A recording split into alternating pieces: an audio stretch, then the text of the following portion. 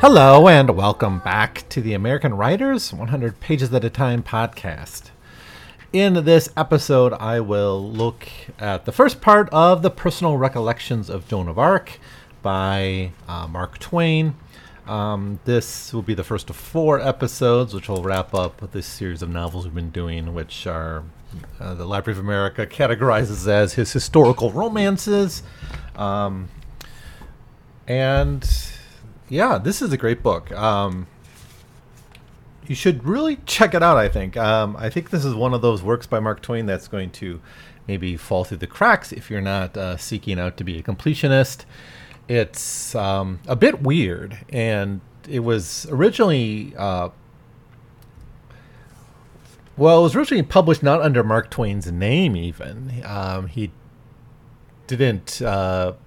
I think the publishers didn't realize that it would sell, or didn't believe it would be by him, or it's not his style, right? It's not a comedy. There's not humor in it. There's not. There's almost no jokes at all in the story. It's really a love letter to Joan of Arc. It's one of the. He wrote it at a time before many Americans were much aware of this history, where it wasn't a very popular tale. It was published in 1896 originally, so that's 14 years before he died. So it's quite late in his career, and it's after one of his daughters died. So his description of Joan of Arc actually comes from his daughter. That's Susie Clemens. Actually, 2 of his daughters died quite young. This was one of them. Susie Clemens died in 1896, which is the same year that this book came out. So it was published originally in Harper's, serialized, in 1895, and it would finally be published in a book, I think, a year later. So he thought it would be taken more seriously if he would publish it anonymously, but it got out pretty quick that this was Mark Twain. Apparently, he collected the primary sources for this while he was in Europe, and we'll talk about that in future episodes. The next series actually will do his later travelogue writings, and those he spent a lot of time in Europe, and it's during that period that he became aware of the Joan of Arc history, and he became really fascinated by it. And it's hard not to be. Joan of Arc is just one of those people that she's just really amazing. She doesn't seem to fit what we would expect of young people in general, but particularly young women at that point in history. Of course, from a modern eye, it's even more amazing, right? Because modernity tended in the West, in East Asia, even in the Middle East, I think, saw a decline in women's status. And then after the 19th and 20th century started to rise up again. And of course, this is written at a time when the women's movement was quite strong, but modernity saw a sharp decline in women's status. Reread Did Women Have a Renaissance for kind of an introduction to that argument. But if you look, as states got stronger, as war engulfed the world, as you had capitalism emerging, that tended to marketization, that tended to see a decrease in women's status. In the Middle Ages, there was more flexibility for women. So she's slightly less amazing if you actually historicize her in the time, but doesn't make her any less objectively astounding as a person. Largely out of her youth, but even her gender certainly is going to make it hard not to be impressed by her. Now, the story is written as if kind of like a Connecticut Yankee in King Arthur's Court, in that it's kind of a translation of, that's not a translation, but like an old document that's, in this case, being translated by Sieur Louis de Conte, who is the page of Joan of Arc, about her age, I think a year or 2 older than her, writing at the end of his life about the events of the end of Joan of Arc's life, the last few years, the important ones, the ones that we remember. Now, this is a historical novel. It's novelized, but it's heavily based on primary sources. So you could read this for the history, and I think it's fine that way. In fact, I think many people do read this, seeing it basically as a lightly fictionalized historical account. And certainly when we get to the end of the book, to the trial and martyrdom, that's coming right off the pages of the primary sources. I think even like the language on here.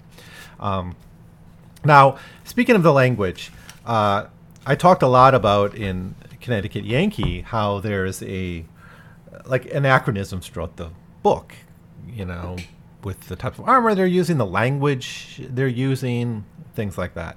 He just runs with that for the story.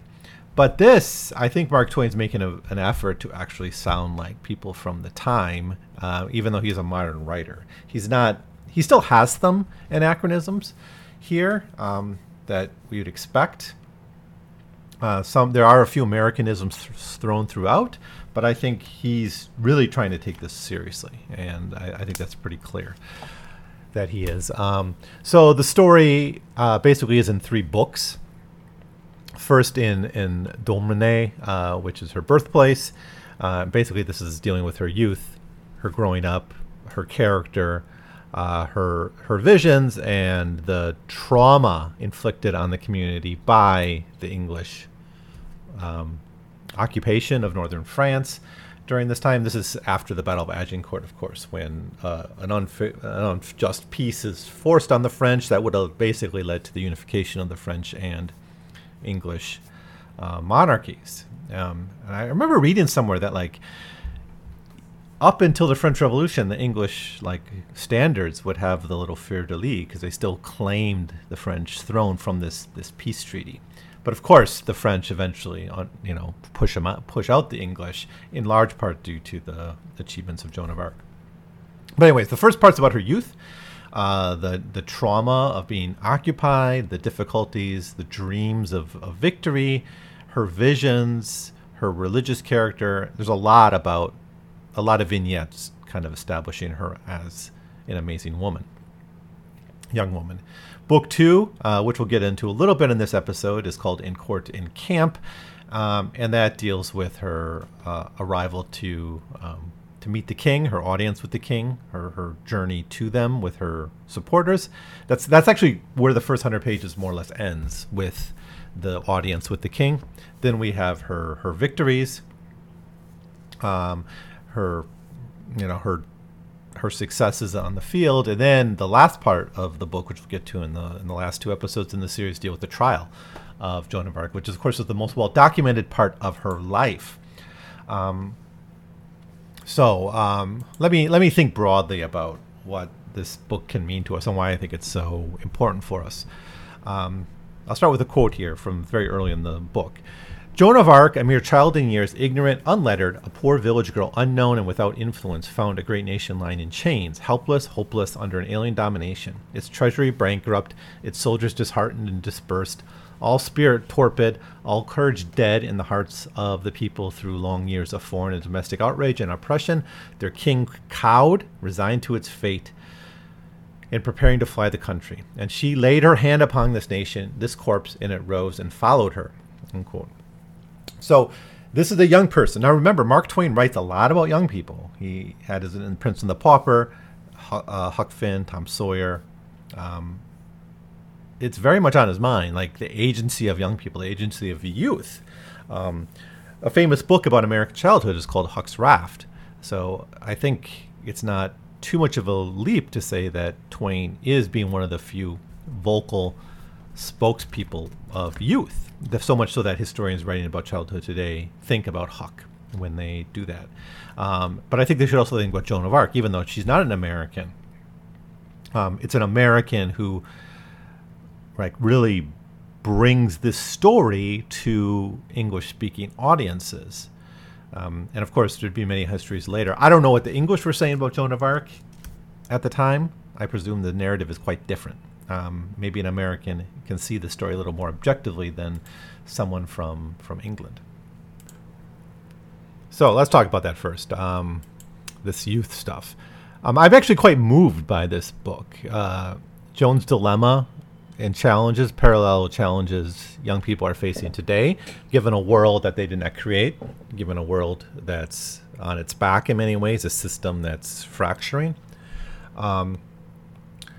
And lacking a vision for itself. And so, I mean, I hate to do this, but because I'm basically a boomer, born in '77, but I'm close enough. And if I haven't acted by now, I'm not going to. So it's like, oh, the young will save us, the youth will save us. It's really unfortunate we do that, but it might be the situation we're in. But then Joan of Arc is the savior of her people, but she's made to suffer for her deeds, of course. And if you see how young activists are sometimes treated in our own time, Greta Thunberg, for instance, or others, there is a anxiety about young people stepping up and taking leadership. Now, Joan's followers didn't have that anxiety, but I think it's, there's something something really special about what she did, and I can't explain it, and I don't know if many people can, but it is maybe a once in a millennium kind of event, or change in historical fortunes.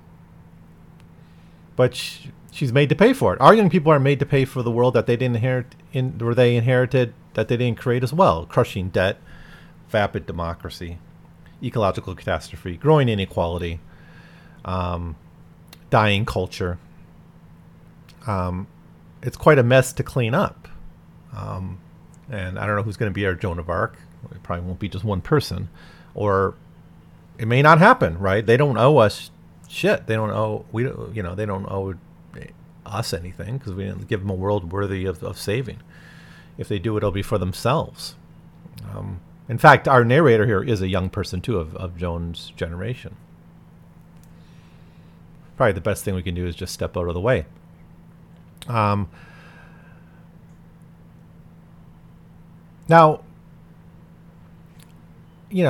other writers have touched on this generational divide. I think Philip Dick, who I've said a lot about in the past, has had this intense fear of gerontocracy. You got Hawthorne, who seems to think that creative energy and potential existed in children. He wrote children's stories, of course. Mark Twain seems to believe the same. He creates so many examples of creative, courageous children alongside odious and cowardly adults. It's like a trope. It's like the Mark Twain trope in many ways.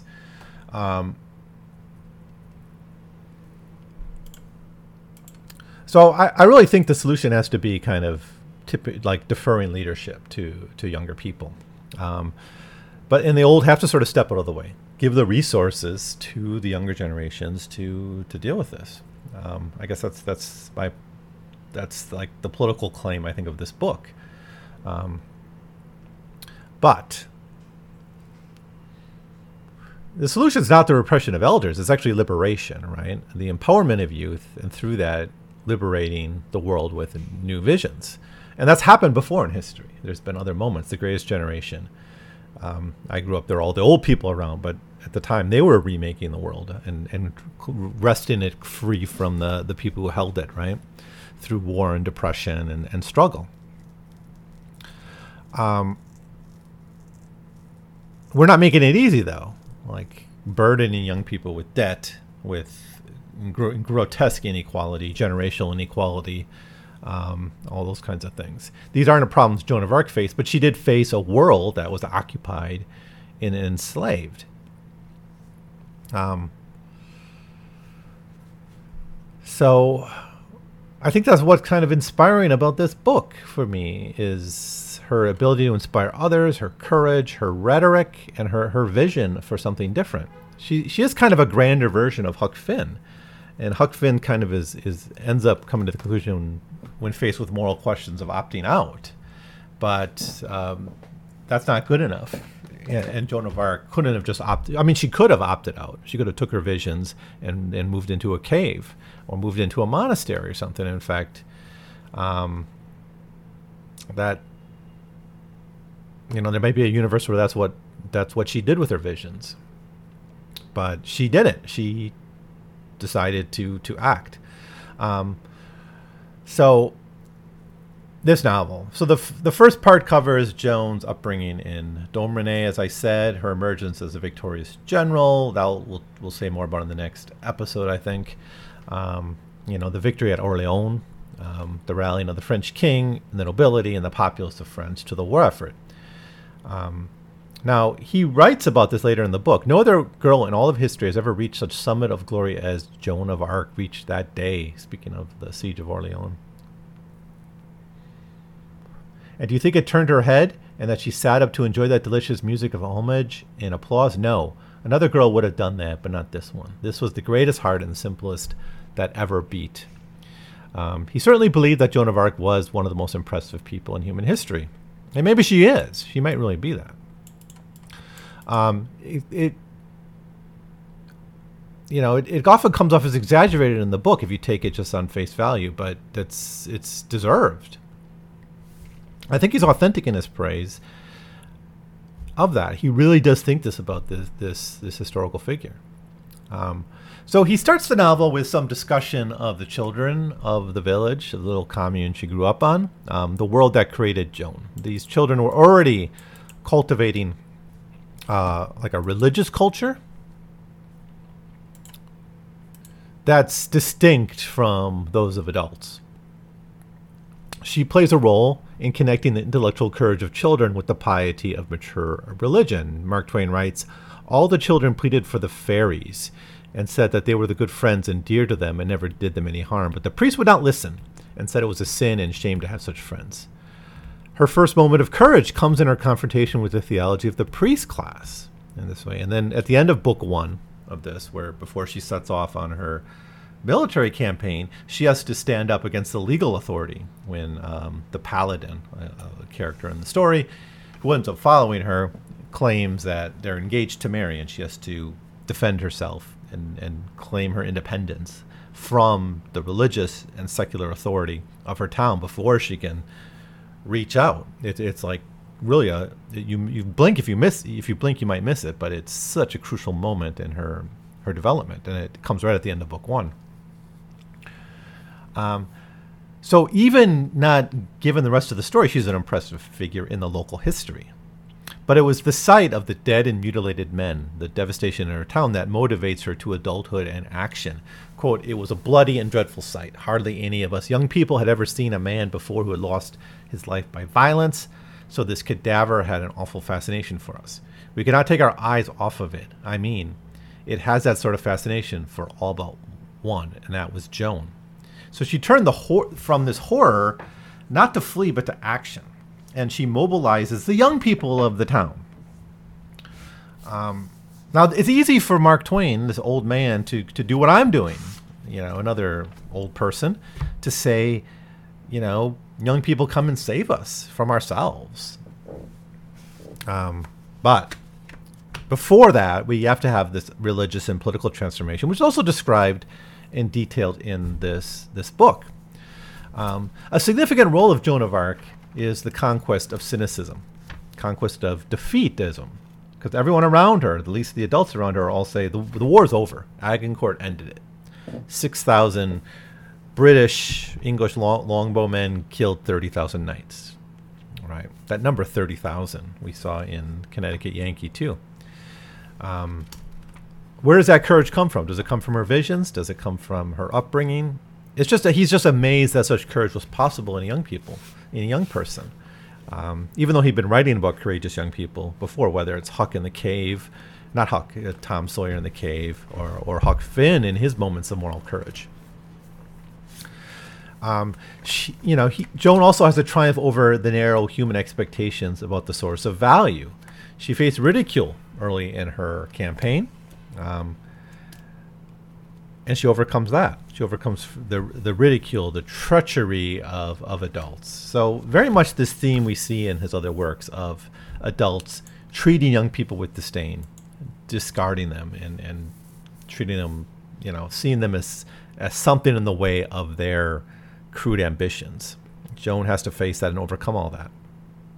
But usually, maybe 9 times out of 10 or more, adults creating that ridicule prevent people from speaking and creating and being who they are. And we do that. We literally do this every day with kids at school. Teach them that they have to raise their hand to speak and they have to wait their turn, and they have to follow the rubrics that we create for them. I'm doing this now. I mean, I'm teaching this stuff now, and rubrics are useful tools, but we are saying this is what you need for an A, and students do that. It does silence them, and my favorite students are the ones who transcend the rubrics and the assignments I create for them.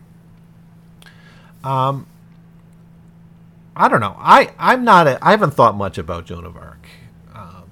I come across her sometimes teaching or whatever, but this is the second time I've read this book, and it really does.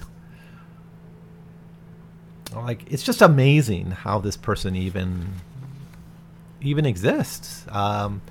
But it's an argument for the empowerment of youth, a group that needs to be much freer, needs to be taken seriously. That's maybe the key lesson here, is Joan of Arc had to be taken seriously by the adults around her. If we're going to confront these